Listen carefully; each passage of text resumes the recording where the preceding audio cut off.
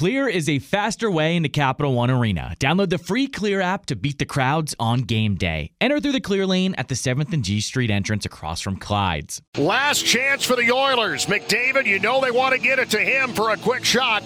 They've got Yamamoto in the middle, so too is Draisaitl, so too is Nugent Hopkins. The Capitals win the draw, and that is going to do it. Good morning, good afternoon, and good night, Edmonton. The Capitals with 50 shots on goal. They take down the Edmonton Oilers in a thriller here in downtown Edmonton tonight. Final score, 3-2. This is Caps This Morning with John Walton and Ben Raby on Caps Radio 24/7.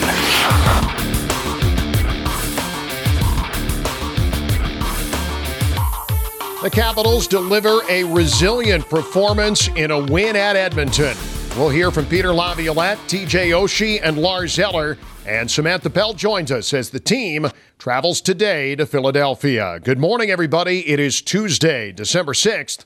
Welcome to Caps This Morning here on Caps Radio 24/7, presented by Clear, the faster way in a Capital One Arena. It was perhaps the most impressive win of the season for the Capitals, firing 50 shots on net, rallying from two different one-goal deficits to defeat the Edmonton Oilers last night at Rogers Place by a 3-2 final. You couldn't have asked for a better effort in the first period last night for the visitors. Washington fired a season-high 22 shots on goal in the first, including 7 shots on a single power play chance. But Edmonton's goaltender, Stuart Skinner, keeping it 0-0 after 1. He's an Edmonton native. He stopped everything, and despite perhaps the best first period in terms of shots and quality attempts, it was still scoreless with 20 minutes in the books. The goals started finally coming in the second period. Edmonton scored first. Brett Kulak got his first of the year on a center point shot that Charlie Lindgren was screened on. 1-0 Edmonton, just 1:44 into the period. Lars Eller then tied the game with his 4th goal of the year. Went off an Oilers turnover along the boards, tied the game up at the 7:25 mark. With Washington on a power play late in the second period, Connor McDavid blocked out of midair a John Carlson shot attempt and turned it into a breakaway shorthanded goal. The Oilers led 2-1. But the Capitals were not done. TJ Oshie would score in tight on the same man advantage at 16:55 of the period. It was 2-2 heading to the third. Alexei Protas sensational in the final period, managing a couple of breakaway chances before feeding Nick Dowd for what proved to be the game-winning goal just over 7 minutes in. It'd been a long time for Dowd. First goal in 20 games. The Oilers had no answer the rest of the way, making Charlie Lindgren the winning goaltender. Stuart Skinner made 47 saves in defeat. Caps win 3-2 in Edmonton. After the game, TJ Oshie spoke of the team's effort. I think this is probably our most resilient game. We had a small little lull there at the start of the second, I feel like, but our most resilient game for sure. I think in Vancouver might have been our most complete game, but the firepower they have on the other side of the rink there is extremely elite. Guys worked super hard to try to keep them as quiet as we could. Lars Eller after the game also proud of the team's effort a long way from home. We got so many guys out.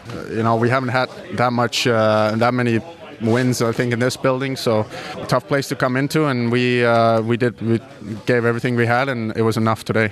49 shots, was that going in, was that the plan, or were they giving you something?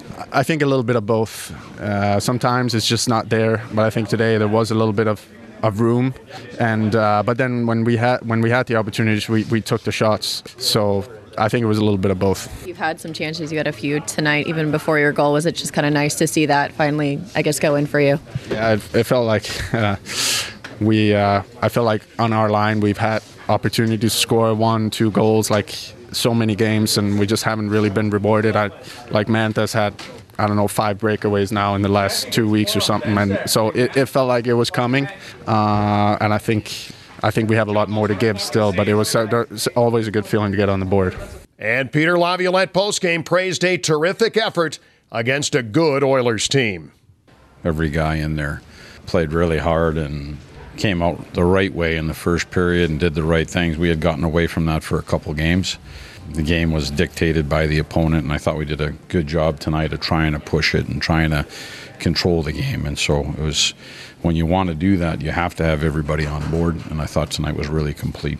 So 5 games down, 1 game to go on the longest road trip of the season. The team flying to Philadelphia today, expected to be in late this afternoon and back in the Eastern time zone for the first time in more than a week, which means, of course, a normal start time coming up tomorrow in South Philadelphia. Here this morning, happy to have Samantha Pell back with us talking injuries, the call-up of goaltender Hunter Shepard, and a lot more. All right, happy to have Samantha Pell with us here from the Washington Post and a nominee for DC Sports Writer of the Year. Sam, this has been a rugged trip. I mean, it's in terms of miles, in terms of injuries, in terms of standings points, but the injuries. No Darcy Kuemper in Edmonton as Hunter Shepard gets the call-up, and I didn't really get the sense, and I don't know if you did either, that anything that happened to Darcy in that Calgary game, I don't really get the sense it's long-term, so hopefully it's nothing that keeps him out for very long. Yeah, I got the same sense from you. It just seemed like this was more a precautionary thing with Darcy. I mean, he had a couple of head injuries last year, especially in the postseason. He also had that eye injury. So I think it's pretty precautionary from this point. And obviously, you know, with the Capitals day-to-day could turn into week-to-week. We never really know with these guys, but it does seem like Darcy should be okay in the near future. I think the bigger concern is Martin Fehérváry leaving the game in Calgary. He's still wearing a sling on his left arm, so that's probably the most concerning from this point on. Yeah, and the sling certainly a telltale sign. And hopefully it's not that big a deal, but not probably something we're going to see here in the short term. Looking at the trip as a whole and the mathematics really around this equation at this point, 55 games to go now in the regular season as the team heads to Philadelphia.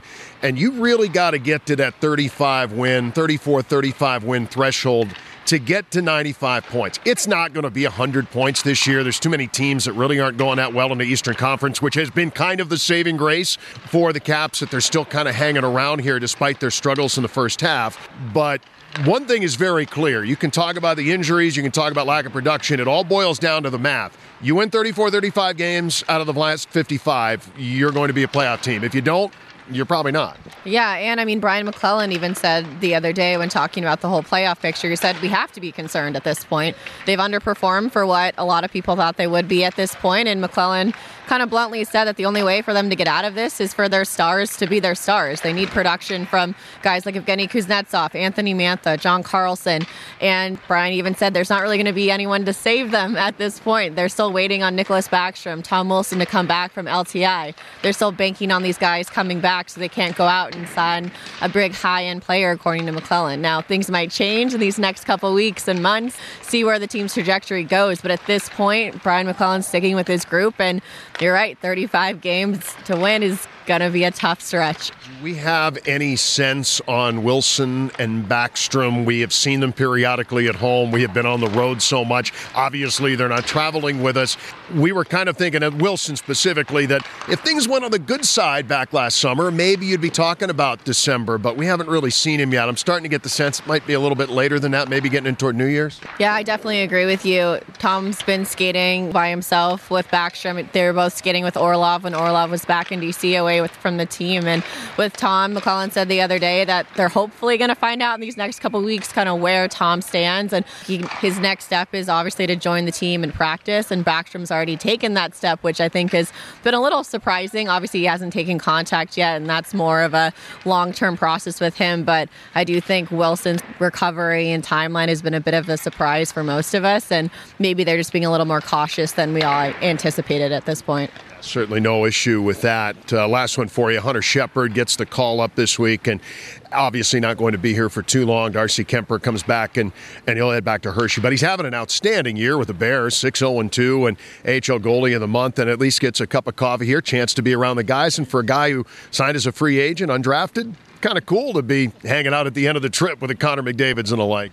Yeah, I mean, good for him. I think we've kind of seen this from the Capitals. Obviously, they called up Zach Fucale last season, and he had, his little run here. So good on Hunter for coming up and kind of being with this big group and kind of a chance for Washington, I guess, even if it's just in practice to kind of see him around. And obviously, he is going to go back to Hershey, continue that stretch there. But definitely, this is hopefully just a Band-Aid in the short term, and then we'll see the regular guys back in the near future. in the home stretch. Home not that far away, Sam. Thanks for joining us. Thanks so much. Yeah, the trip winding down for everyone. Thanks to Sam for joining us today. It's the Caps and Philadelphia Flyers tomorrow night at 7, 6:45 air from Wells Fargo Center on 106.7 The Fan and Caps Radio 24/7. Heard at capsradio247.com. Have a great Tuesday, everyone.